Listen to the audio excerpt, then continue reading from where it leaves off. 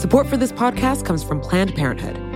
It's hard to imagine a world where we leave future generations with fewer rights and freedoms. Since the Supreme Court's decision to overturn Roe v. Wade, politicians in nearly every state have introduced bills aimed at blocking people from getting the essential sexual and reproductive care they need, including abortion. Planned Parenthood believes everyone deserves access to care. And with supporters like you, they can reclaim our rights and protect and expand access to abortion care. Visit PlannedParenthood.org/future to learn more and support their cause. What? That's wild.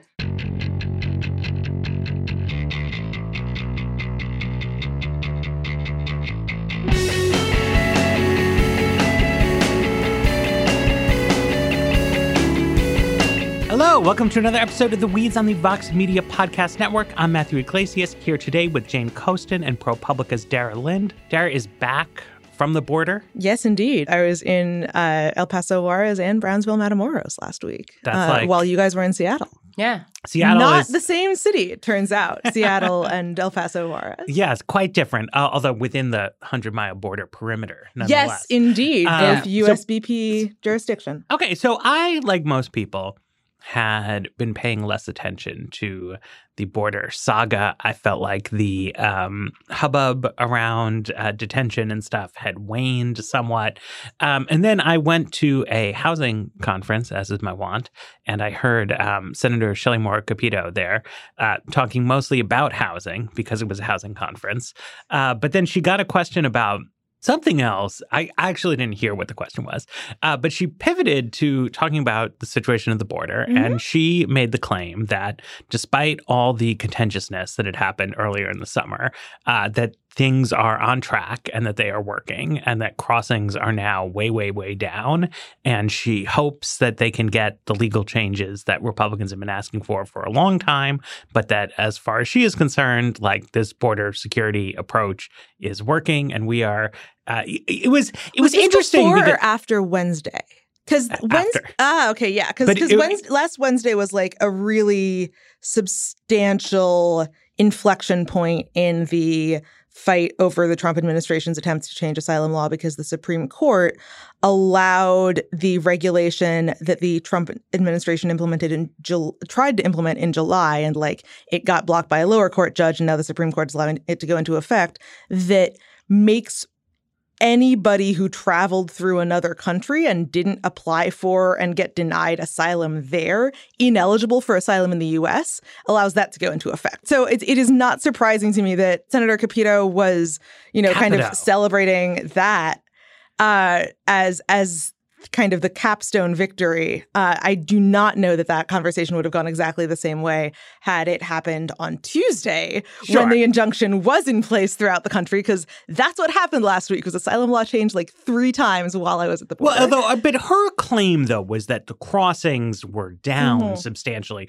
which I assume she didn't mean like the crossings fell a lot the previous afternoon. No, that's fair. Yeah. So anyway, it was interesting to me because I rarely hear from Trump supporting politicians who are not trying to ape Donald Trump's mannerisms. So it was interesting, like very calm, very professional presentation that also was trying to deliver a kind of message you don't like see that much from Trump, which is like, we did this thing and it was good and like it worked and I'm claiming victory. Yes. Rather than like, and now you're going to be killed by immigrants. Yes. And it did make me think that like, it's true that I have stopped hearing about this from like normie Democrats, right? And like what has happened? So I do want to add one more little bit of political context, which might help explain the tone of that, which is that last week was also when the Trump administration was meeting with Mexico to kind of review the deal that they struck in early summer. And so there was definitely a certain incentive within any part of the Republican Party that didn't want Trump to like go ape on tariffs with Mexico to emphasize that right now we don't need tariffs. Mexico's doing what we want. Things are okay. We don't need to continue to escalate. So I suspect that was also part of the message that Senator Capito had received. But the fact of the matter is that crossings really are substantially down from early this summer. That is not atypical for late summer versus early summer patterns. And so what's been a little bit difficult to tease out has been to what extent this is just people don't cross in the heat of summer because it's the heat of summer versus there is an actual change in the decision calculus being made by immigrants, or people are still trying to come, but Mexico is successfully interdicting them. Interdicting. Because not indicting. Right. But yeah, so. Because that was my question is what is actually happening? Because I think that there's the conversation being had about people trying to seek asylum or people attempting to cross the border, but not really with the people attempting to do so. And I know there's been some really interesting reporting coming from Vice and elsewhere about the ramifications of Remain in Mexico. And we don't have to get into all of that, but we totally should get into it because this is like the fundamental question on the Central American asylum flow is the decision calculus of NBC reported a few months ago that an unnamed National Security Council staffer wrote in an email that like their intention was to confront asylum seekers with multiple unsolvable dilemmas that would, in collaboration, dissuade them from trying to seek asylum in the U.S. to begin with. And we don't have evidence that that is happening. What we do have is evidence that, A, Mexico is doing more of a job to try to interdict migrants who are coming through, especially African asylum seekers who are being detained en masse in southern Mexico. B, that migrants who do get into the United States are being sent back to Mexico under the Remain in Mexico policy. Quick review, it started going into effect in January. It's expanded across a lot of the border at this point. Over 40,000 asylum seekers have been told to wait in Mexico. They're in the U.S. court system. They are brought back into the U.S. for their court dates. But between court dates, they're being told to stay in Mexico. The theory here is that this will prevent them from absconding into the U.S. And that, waiting in Mexico, they'll either decide to just kind of settle there or they'll ultimately be returned, or they'll ultimately lose their asylum cases and be deported. So what are they doing in Mexico? Do they have good question? Do they have permission to work in Mexico? Are they in refugee camps? Right. Where are they remaining? It varies across the border, and this is a lot of what I was reporting out last week. The short answer is that work is not the problem, but housing is. And for a lot of people, especially families, that's much more important. There were concerns early in the policy that Mexico was not giving returning asylum seekers a form of immigration status that would allow them to work. That does not appear that they appear to have fixed that. However, it doesn't prevent them from getting discriminated against by employers who are like, why would we hire you? You aren't going to stay here. Sure. And more importantly, they don't have housing. They don't have shelter capacity. There are some existing shelters along the border, most of which were designed to deal with Mexican deportees and have now had to pivot. There is some effort to build federal shelters, especially in Juarez, although those are supposed to be temporary shelters while immigrants get enough money to start renting out apartments. There are asylum seekers who, have kind of found the money to rent out apartments. Especially there are a lot of Cubans along the Mexico side of the Texas-Mexico border. And those people, often because they have family in the United States, they're a little more likely to be able to afford it. But there are over 10,000 between people who have been returned and people who are still waiting to get admitted at the port of entry, because if you'll recall from a bunch of stuff we were talking about last year, the U.S. is still limiting the number of asylum seekers who can present legally at ports of entry. So between those two, there are between 10 and 15,000 asylum seekers in Juarez right now. There is space in shelters for about 2,000 of them. Where the other people are is not known. Some of them are in apartments. Some of them are probably on the street. Some of them have probably given up and gone home. But there isn't any kind of centralized effort to figure out where they are. And the U.S.'s position on this is that Mexico signed a piece of paper in January saying, we're going to keep asylum seekers safe. We're going to make sure they have access to work and housing. And therefore, it's Mexico's problem. The Mexican government is kind of, depending on who you ask, is doing what it can, maybe. But no one on the Mexican side is saying that Mexico has the capacity or interest to guarantee housing or jobs to everybody. So where these people are is a kind of, it's not a legal limbo, but it's a practical limbo. And so there really are questions fundamentally about safety, which the Vice story, which we'll put in show notes, which has been great, it's part of a trend of really great reporting on the ramifications of this program, is about a family who got returned to the U.S. and kidnapped 5 hours later. That is not an uncommon story, to say the least, without kind of scooping the particulars of what I was at the border reporting. There are really, really serious safety concerns, not necessarily just because it's Mexico, it's dangerous, but because there are opportunities presented by a group of people who are vulnerable, who aren't Mexican, who in some cases are obviously not Mexican, and who, don't necessarily have the familiarity or comfort with police to report if anything happens to them. So I want to ask about some of the flows of people, because initially we were talking about Central Americans transiting through Mexico because Mexico is adjacent to Central America as well as the United States. I saw over the summer a considerable number of Congolese people making their way to Maine due to the strange happenstance of where Congolese refugees have settled in the United States, who had come through Mexico. And I'm hearing more about people from Cuba. And so what's going on? How did that, because this was really something that I think made me feel more sympathetic to the Trumpy view of this, that there had become a sort of a global attractor in Mexico that needed to be addressed somehow. Yeah. So as the Central American refugee crisis has kind of continued apace, there have been a couple of other things that have changed. One is that Cubans, for the first time in half a century, haven't been able to benefit from wet foot, dry foot, which was the old policy that made it very, very easy to come to the U.S. without immigration status as a Cuban, but get legal immigration status very quickly. And so in the absence of that, Cubans have had to kind of sneak in like everybody else. Well, let's explain wet foot, dry foot, just so people know what this means. Right. So the policy that was ended at the end of the Obama administration was if you were interdicted kind of on the water, right? If you were interdicted trying to get to Florida from Cuba, because of course those two are only 90 miles apart, then you could be returned, no problem. If you had set foot in the United States, you could just present yourself to an immigration office essentially and say, "Hi, I'm Cuban. I'm here now. I'd like my legal status, please." And you would get not only legal status, but a kind of legal status that gave you a very expedited path to permanent residency.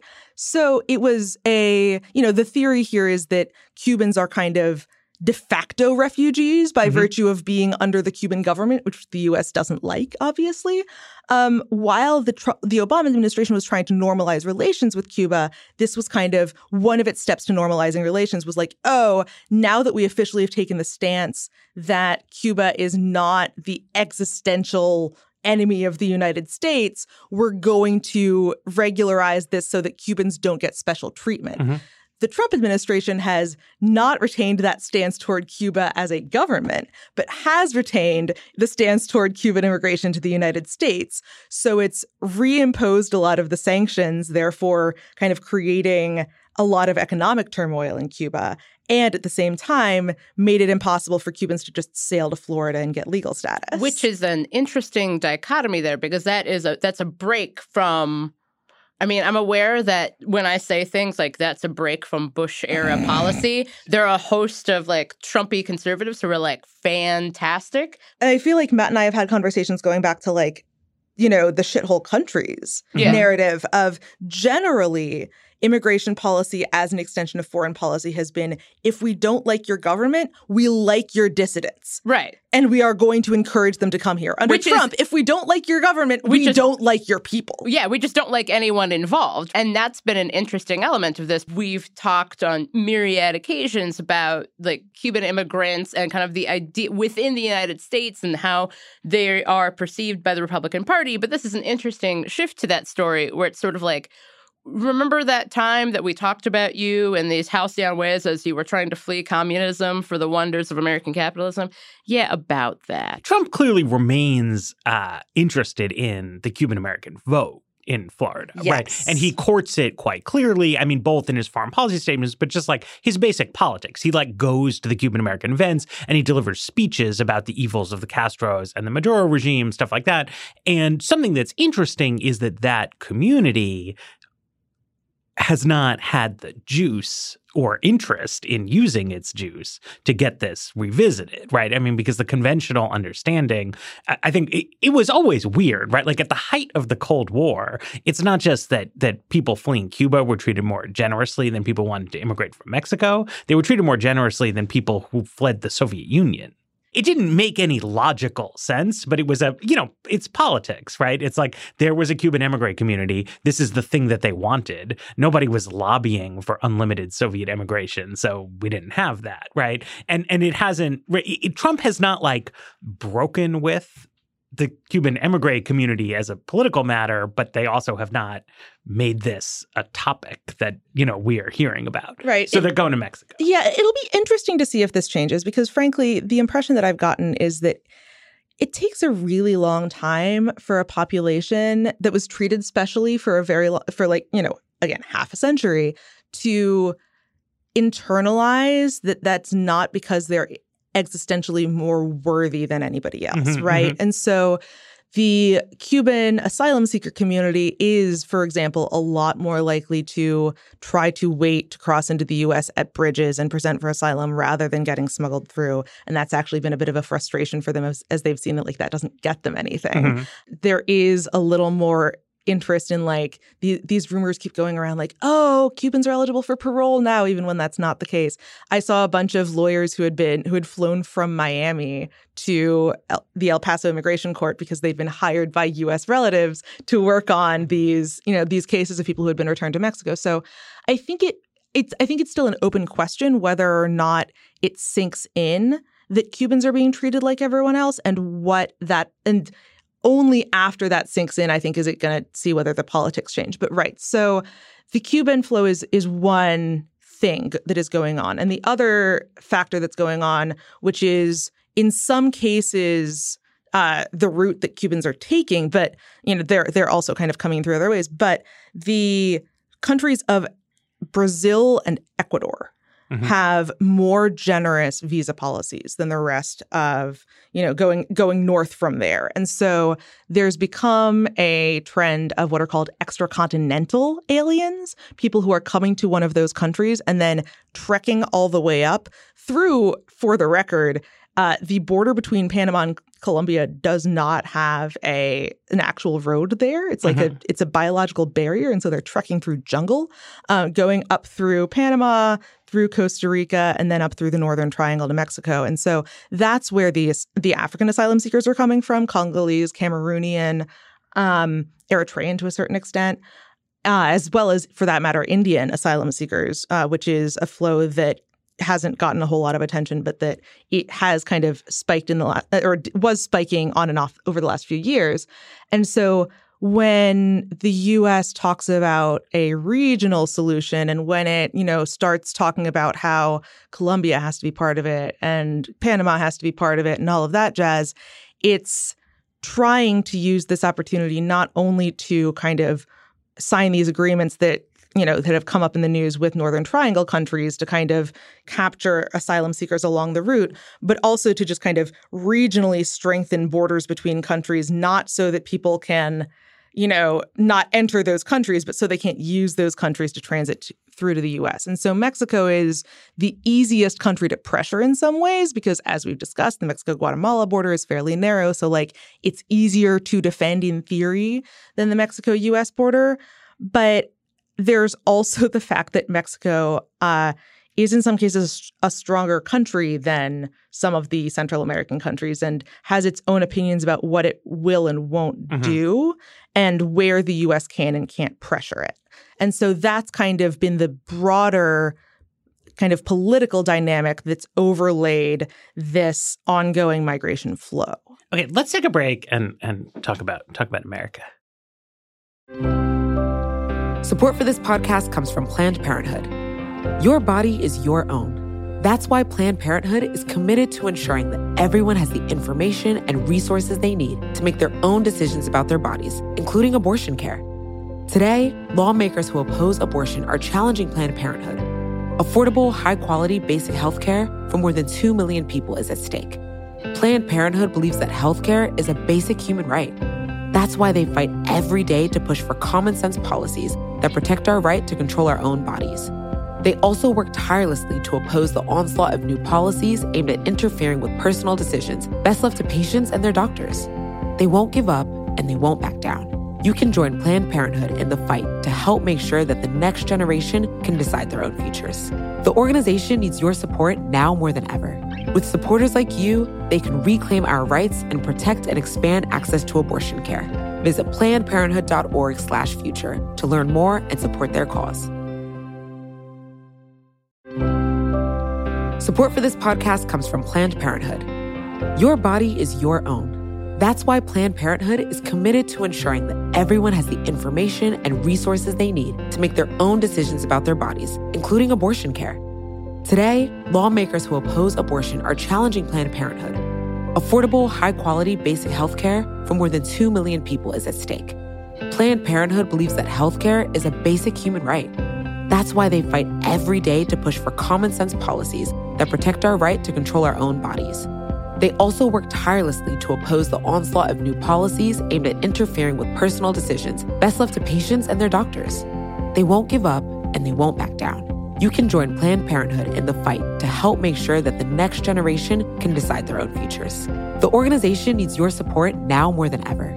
With supporters like you, they can reclaim our rights and protect and expand access to abortion care. Visit PlannedParenthood.org/future to learn more and support their cause. So maybe I'm crazy, but I feel like there's a big out of sight, out of mind element to this, right? And that whatever you make of the Remain in Mexico program, it has been strikingly successful at getting people to remain in Mexico. Yes. And that while there was, if you had a person on U.S. soil and she was in a dingy looking cell or tent somewhere or under a highway overpass and had some sad kids with them, there would be all these reporters and members of Congress, and this is not who we are. And it was a huge thing. And people were sincerely upset. I mean, I know some conservatives will look at some of this stuff and they're rolling their eyes and it's virtue signaling. But lots of people I know were they were really, really upset. Right. But if they're in Tijuana, right, it's like they don't exist. Yeah, and just to kind of go into the weeds on this a little bit, Tijuana is, I haven't been there in several months, but the infrastructure there for shelters is actually kind of okay, relatively. Juarez has been kind of a mess, but there's actually some attention there. The Mexican state of Tamaulipas, which is across the border from the Rio Grande Valley, or from the southernmost part of the Rio Grande Valley, the Mexican government initially said they weren't going to accept any returns there because it's so dangerous. And, I was there over the weekend, and there's literally, you cross the bridge into Matamoros, and there's a camp of several hundred people just there, just on the grounds of the building where the Mexican Migration Agency processes people for return because it's too dangerous to go anywhere else. And it's wild that we have essentially a refugee camp right across the border from the U.S. And even U.S. immigration or immigration-adjacent officials don't appear to acknowledge it. Another reporter who was there the same weekend I was there was crossing back. And when they said that they were reporting on the migrants in Matamoros, the response was, there are still a lot of them down there. Yesterday, in one of the hearings for people who had been returned under MPP, the immigration judge asked the ICE attorney whether Mexico was guaranteeing housing for people, and the ICE attorney said they didn't know. Even among the people who are implementing this policy on the U.S. side, because it's not happening on U.S. soil, you're right. It is an out of sight, out of mind problem.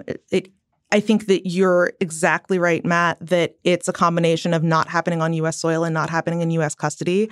I think that this has really exposed the limits of cosmopolitan sympathy among the hashtag resistance. I also think that there's a sentiment that when we talk about the detention facilities, there's a lot of Obama did this too. And I think that was such a striking moment because I think that there's very much of a sense that you saw when Kids in Cages images started coming out that yes, Obama did it too, but we didn't know about it.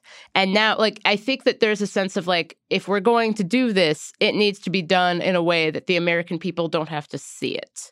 And I think that that's also something, I mean, this is a separate show and something that I will just scream about anyone. But when the Trump administration talks about its quote unquote concerns with homelessness, they are not concerned with homeless Americans. They are concerned that people can see homeless Americans and would really prefer that you couldn't, so that you could walk around and not see poor families living in tents under underpasses, because that makes things look bad. There is a sense, and I think Matt's correct, that the idea of out of sight, out of mind is a very important and potent political weapon. Yeah, I think the other thing going on here is that the Trump administration, after having kind of launched some fairly blunt efforts to expand executive power over immigration enforcement in ways that did get struck down, or at least, narrowed substantially by the courts, has started finding some places in the Immigration and Nationality Act that aren't as clear cut and that do allow them to take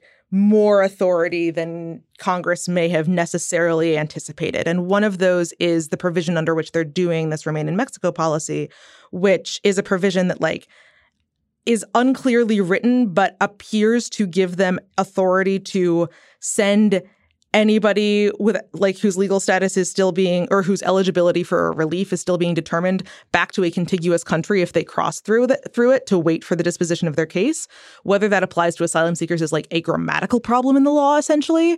But this is a provision that, like, that hadn't been used in the 20 some odd years that it existed, that no one really had paid much attention to, and that the administration has turned into this massive program.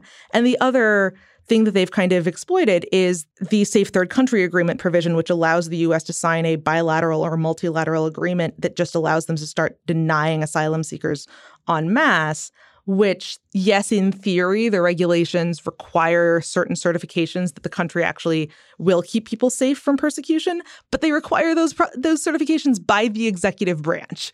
And between that and this 235B2C Remain in Mexico policy, the administration has found ways to kind of extraterritorialize an asylum seeker population without congressional oversight or that much judicial ability to limit. I also think, right, fundamentally, this is all, I think, like, exposed flaws in the, like, dual overlapping frameworks of trying to do cosmopolitanism through technical legalisms. Yep.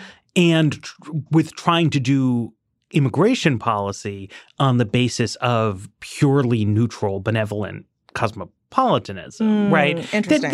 Because one of it, right, is that, like, look, there's a body of asylum law, right, that exists. It's longstanding. It has its meanings. But clearly, right, the mental image of the asylum seeker in this kind of thing is either a one-off person fleeing for, reasons that relate to them, or some kind of acute crisis that occurs right in the vicinity of your country, right?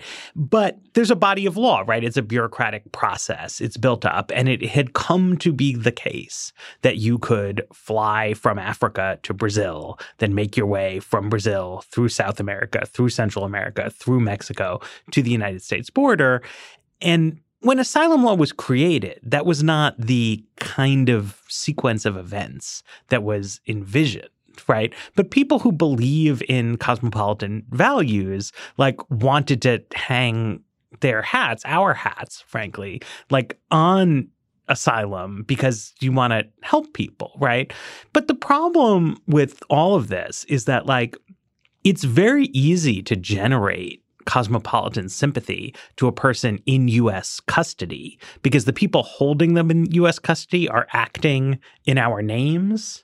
And so if they are treating other human beings poorly, there you go. But we know, right? I mean, those of us who are knowledgeable about the world, there are millions of people living in terribly bleak conditions in Haiti, in Burma, in all around the world, right? And nobody, I think, in the United States would actually be that thrilled with tens of millions of them materializing at the U.S.-Mexico border suddenly, right?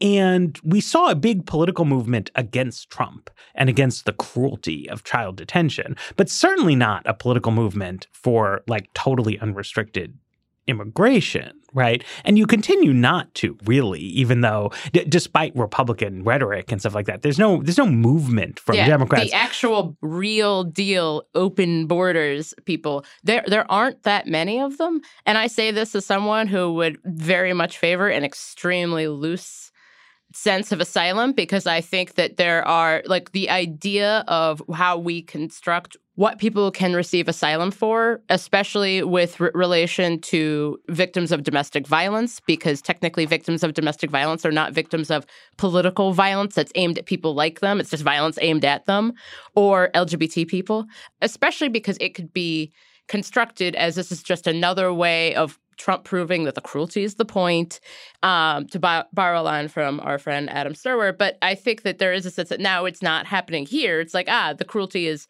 someone else's point now. Right. And it calls for some kind of thinking about, like, what is it that, like, people who are on the left, who are cosmopolitan-minded, like, what do we want to see out of an immigration system? And a process that I think is a little less a lot of like Democratic Party immigration policy development right now is very, I feel like, dominated by immigration lawyers, which makes sense in some ways because immigration lawyers obviously know a lot about immigration law. But a lot of what they are trying to do, because they're lawyers, is identify sort of specific provisions in the vast web of immigration law where they can generate that are like big levers, you know? So, but like that's what lawyers do, right? They try to make little tweaks that actually have big consequences. But part of what you need, right? Because you see that like the resistance against Trump was very potent and then it was nothing. Right. And that's because there's a question of like moral vision, right? Not of like going through the back door, but of like what are when we say this is not who we are as a country, when people say that, like, who are we as a country then? Right. Yeah. Like what do we want out of this? Right. What do we want out of the world? What statement are we trying to make? And when I saw Democrats talking about immigration over the last couple debates, you know, it was interestingly only Andrew Yang who I thought like really tried to answer that question. And he gave a question that was different from the humanitarian immigration question, right? I mean, he gave a sort of economic development question, right? And he talked about, you know, his parents coming from, you know, having no floor, peanut farmers in Asia. And, you know, he's founding businesses and he's running for president. And he talked about the large proportion of immigrants among founders of American startups and things like that. And it was, you know, it wasn't an answer to this asylum question, but it was an answer to the question, like, not just like, why does Donald Trump make me feel icky, but like, what am I trying to say about this? And you don't really hear it from other people, even though it's so close to the like emotional center, not just of Trump's politics, but of responses to Trump. I think, though, one of the biggest challenges facing kind of institutional conservatism is that people in general, before 2016, 2015, within kind of establishment conservatism, and that I mean like Heritage Foundation, AEI, that kind of thing, they thought they were all on board with the Andrew Yang style of talking about immigration, that immigrants come here, they benefit the economy, they are engines of the American economy and contribute to the tapestry of America by blending together in a majestic soup, but is the American experience. And then it turned out people didn't really feel that way. And so you're now starting to see a host of people. There's been a lot of discussion among conservatives of kind of two specific writers, David French and Sohrab Ahmari, who are talking about kind of what is the future of conservatism looking like. And there was a piece in The Federalist that talked about here are things that America can do to be better for Christians, because that's apparently a concern for some Christians. But one of them was like, you know, welcome immigrants, because immigrants tend to be more conservative and they tend to be more religious, and that's better for America more broadly. And then you see Michelle Malkin, who's a far-ish right right-leaning conservative writer who's just released a book about how the Catholic Church is trying to foment the browning of America. And she and Sebastian Gorka, who is also an immigrant of a different kind, and you're just talking about how the United Nations is trying to make America browner. And you see this, and part of something that Trump rightly picked up on is that while elite conservatism really valued the concept of immigration, specifically legal immigration, as a boon to America, there are a host of people who think of themselves as being conservatives who do not. You start seeing immigration restrictionists who are like, no, we weren't just talking about so-called illegal immigration or undocumented immigrants. We mean all immigration. So I think that that's a fascinating element of this, because even the Andrews Yang of the world who make the argument that my parents came here and worked hard and now I've benefited this country and I'm giving back, that argument doesn't work on immigration restrictionists who think that, like, no, the thing that should have happened is that you should have never been allowed to come here, and someone else, preferably someone who is native-born or native-born as we conceive of it, should have been able to start those companies. And so I think that there's this interesting construct within conservatism about, one of the things about 2016 is that a lot of elite conservatives thought everyone agreed and with what they were talking about, and then you find out that's not true. And I'm interested in how that structure works when you hear someone like Andrew Yang or others making the case for immigration more broadly, and then that case doesn't work the same way it used to. Yeah, I mean, one of the corollaries of this kind of broadly restrictionist viewpoint, as it refers to refugee flows in particular, is the idea that there should be regional responses to asylum crises, right? That there isn't a global refugee crisis, that there are several regional refugee crises, and that it's the responsibility of neighboring countries to take this up. And often this is kind of implicitly grounded in the idea of cultural similarity, right? That, like, it's easier for Mexico to absorb Central Americans than it would be for the U.S. to do so. Or it's easier for, neighboring Arab countries to absorb Syrian refugees than it is for Europe to do so, which, has a bunch of assumptions that should themselves be unpacked. But among them is the idea that, of course, Mexico and Guatemala, Mexico and Honduras are culturally similar, and therefore Hondurans will be welcomed with open arms in Mexico. Which is a huge news to many people. I have actually a different interpretation of that. Oh, I mean, I think that there are different, that is definitely a strain that gets expressed. Yeah. But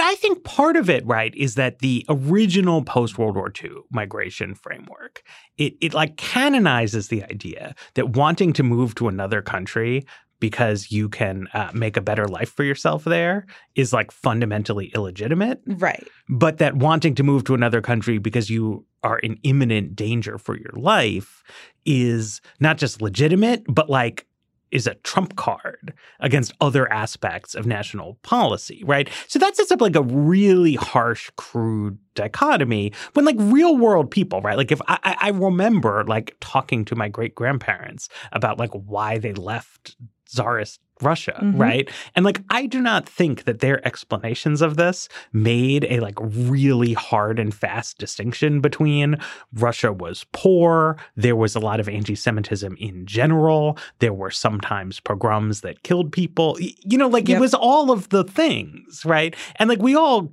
get that, right? And certainly one of the reasons why they came to America, right? If they were going to bother to leave their home villages and go on an arduous, difficult journey, they wanted to come to the United States because they'd heard the United States was a good place to live. Right. Right? That's why they weren't trying to go to Portugal. But the idea that you should go to the neighboring country, right, it inhabits that dichotomous framework, right? That if genuinely the only consideration is an imminent threat to your life stemming from the government of the state that you're fleeing, right? That it's you hop across the border and it's good news, now you're in Lebanon, right? Whereas the desire to come to America exhibits that you have the allegedly illegitimate purpose of making a better life for yourself and your family because America is a rich, overall good place to live compared to Tajikistan or whatever. Of course, this does tie into the whole the persecutor has to be the state thing. Whereas, as Jane pointed out earlier, if you're fleeing domestic violence because your government is as the term exists in asylum law, unwilling or unable to protect you, then if you flee to another country that also does not have a government that is able or willing to protect you, your abuser, your persecutor could come with you. But like this gets back to, Jane's point about the ability of the 20th century asylum law framework to survive the 21st century, which is a personal hobby horse of mine. And so I will get off it and allow us to talk about a white paper. Excellent. Let's do it. Let's take the break. Support for this show comes from Sylvan Learning. As a parent, you want your child to have every opportunity. But giving them the tools they need to tackle every challenge, that takes a team. Now more than ever, educational support tailored exactly to what your child needs can make all the difference. That's why parents have trusted Sylvan Learning for 45 years as the ultimate teammate in their child's educational journey, instilling in them a love for learning and a passion for reaching the next level. And Sylvan's Insight Assessment can identify gaps in learning and areas that could be of concern for your child. It's a 360-degree view into your child's learning that you can't find anywhere else, and helps ensure that your child didn't miss something in school that might put them at a disadvantage in the future.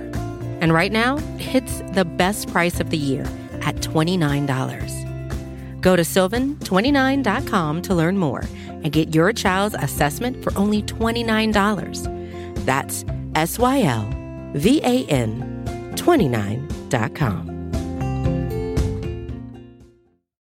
Okay, our paper for you today is by Owen Thompson. It is titled School Desegregation and Black Teacher Employment. It is about the impact of school desegregation on the employment of Black teachers.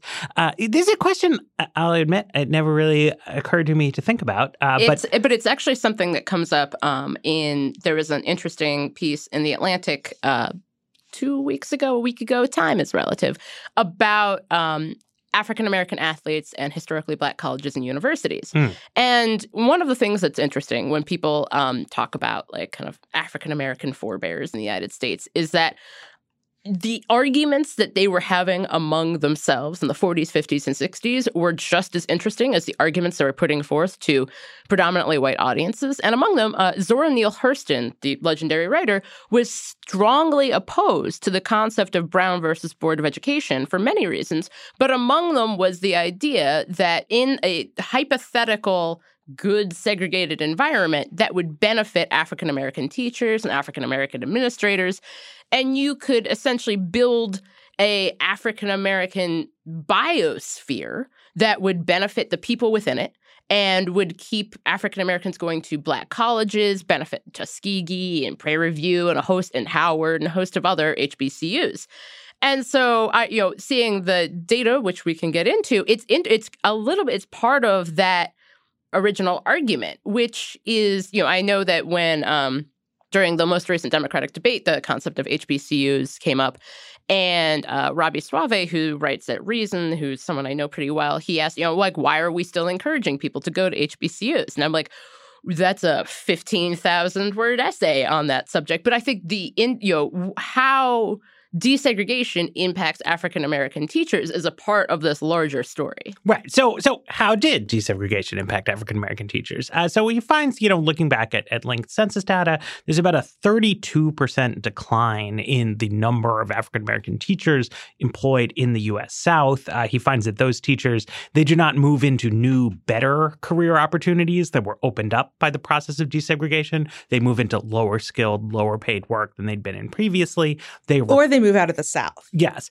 And then also, they are not replaced by like a new cadre of better teachers. They are replaced by a new cadre of less experienced white teachers. I mean, we don't know that much about their effectiveness, but to a first degree, what happened was that as Southern jurisdictions had to implement desegregation, they took the opportunity to lay off a large share of the Black teaching workforce and replace them with less experienced white teachers, basically turning I don't know. There's a lot you could say about this. There are some parallel type situations, right? So I live near U Street in Washington, which was kind of the main street of the African-American part of the segregated city. And so desegregation hurt a lot of Black-owned businesses there. It's tough luck that, like, if you built a business on the back of, like, making the best out of segregation and then you lose it because of desegregation, but that's people having more options. But critically, that's, like, not what happened here, right? He says that there was a fairly, deliberate public policy effort to sort of make lemonade out of lemons. I mean, from the standpoint of, like, white supremacist state legislatures, right? But it's a different thing from, like, the opening up of options having some costs for a small number of relatively privileged African Americans. It's the desegregation orders were limited in what exactly they ordered you to do. So they sort of took the opportunity to just fire a bunch of Black teachers for no real reason. Right. And what I really appreciate about this paper is they didn't have to go to lengths to establish that. And they did anyway, right? It would be very easy to write this paper based on the census data and say, oh, look, it turns out that this is a consequence of school integration. But instead, what they do is they explicitly say, look, we're not saying that this was some kind of unintended consequence or invisible hand kind of thing. We're saying that it was the result of public policy choices.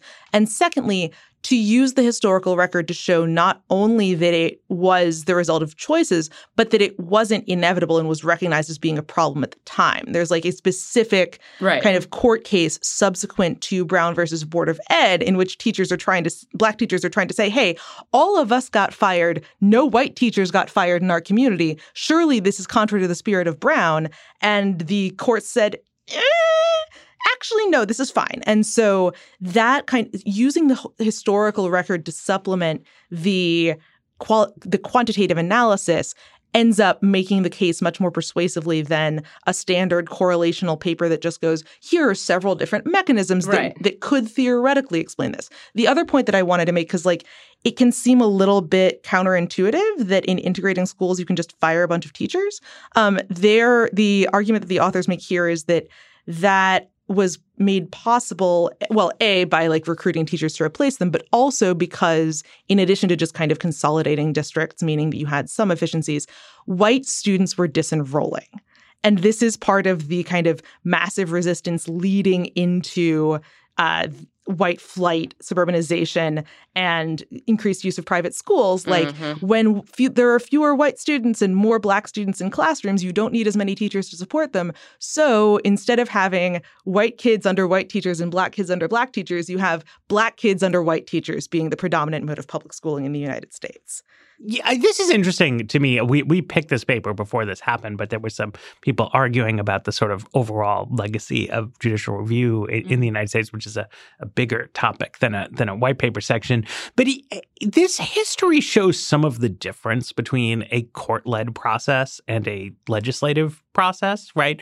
Because one of the things that's nice about a legislative process, right, is that African-American teachers, being far and away the largest block of African-American professionals at the time, would naturally, were people who were, on the radar of the civil rights movement. Right. And in a coalitional process, a legislative process where you have hearings and you have a lot of horse trading and blah, blah, blah, blah, blah, it seems like, it's hard to get major legislation passed. But this is also the kind of thing that you think about. Right. It's like, well, what are we going to do about this situation? Whereas in a legal framework where you put down this ruling, it's very high-minded, it taps into basic values about equality, but it has, in the nature of a judicial ruling, it's particular point, right? Which is to say that segregating the children has a stigmatizing effect inherently, and that violates the equal protection under the laws. So you have to not do it. Go forth. Right. Right. And a lot of stuff gets left out on the cutting room because this is not what judges do, right? They don't sit down with interest groups and people who have these different complaints and are like, hey, like, I think the segregated system is really shitty and unfair, but also I like having a job, or like, I don't have a problem. I mean, they cite testimony from the original Brown plaintiffs who were like, we don't have a problem with our teachers. Right. But that's not how, like, it's not how courts work. It's like ultimately the court has to make this ruling on like the high question of principle and not think about how do you organize the transition. And it's like it's really quite bad. I feel like this is especially a problem when we're talking about the civil rights era, because go forth isn't just go forth. It's we understand there's going to be subsequent litigation, but we trust that the lower courts are going to use the opinion we've just written to work out the details. The lower courts are, of course, regionalized. And so it was never likely that the Fifth Circuit was going to interpret Brown the same way that, you know, the Second Circuit or the Ninth Circuit would. And so you end up having a situation in which the region where the Supreme Court is envisioning the most rigorous enforcement of this are exactly the actors who have the strongest incentive to water that decision down. Right, which is why you're still seeing schools being forced to desegregate now. Granted, that's happening also in California. Which is an important point to make. The good news, bad news, and I think we've talked about this in the context of voting rights, is that civil rights issues have become nationalized to the point that arguably there isn't going to be, arguably there are regions throughout the country where more rigorous enforcement would be a welcome thing. Last thing to say about this is that there's some research, and I'll throw some in the show notes, although it might be worth a paper segment of its own, that, the racial match between students and teachers is actually important, to student outcomes, as well as sort of it being unfair to teachers to end up losing their jobs. It's not the best thing for African American students to go to schools where all the authority figures are white for a whole variety of reasons. If we were trying to come up with like a technically sound desegregation strategy, like this is really not what you would do. Right. As someone who attended pretty much all white schools their entire life. It's interesting because I think that there has been research specifically. I've seen this with regard to male teachers with how boys are taught, but it's interesting to get into the research of how race matching, which would be an interesting challenge for me, but how that works in terms of student success, and also like how one would foment that. Yeah, it's complicated. So this has been another Progressives Shouldn't Rely on the Courts episode of The Weeds? Never. Never courts. Okay, so with that, thanks, guys. Thanks, as always, to our producer, Jeffrey Geld, and The Weeds will return on Friday.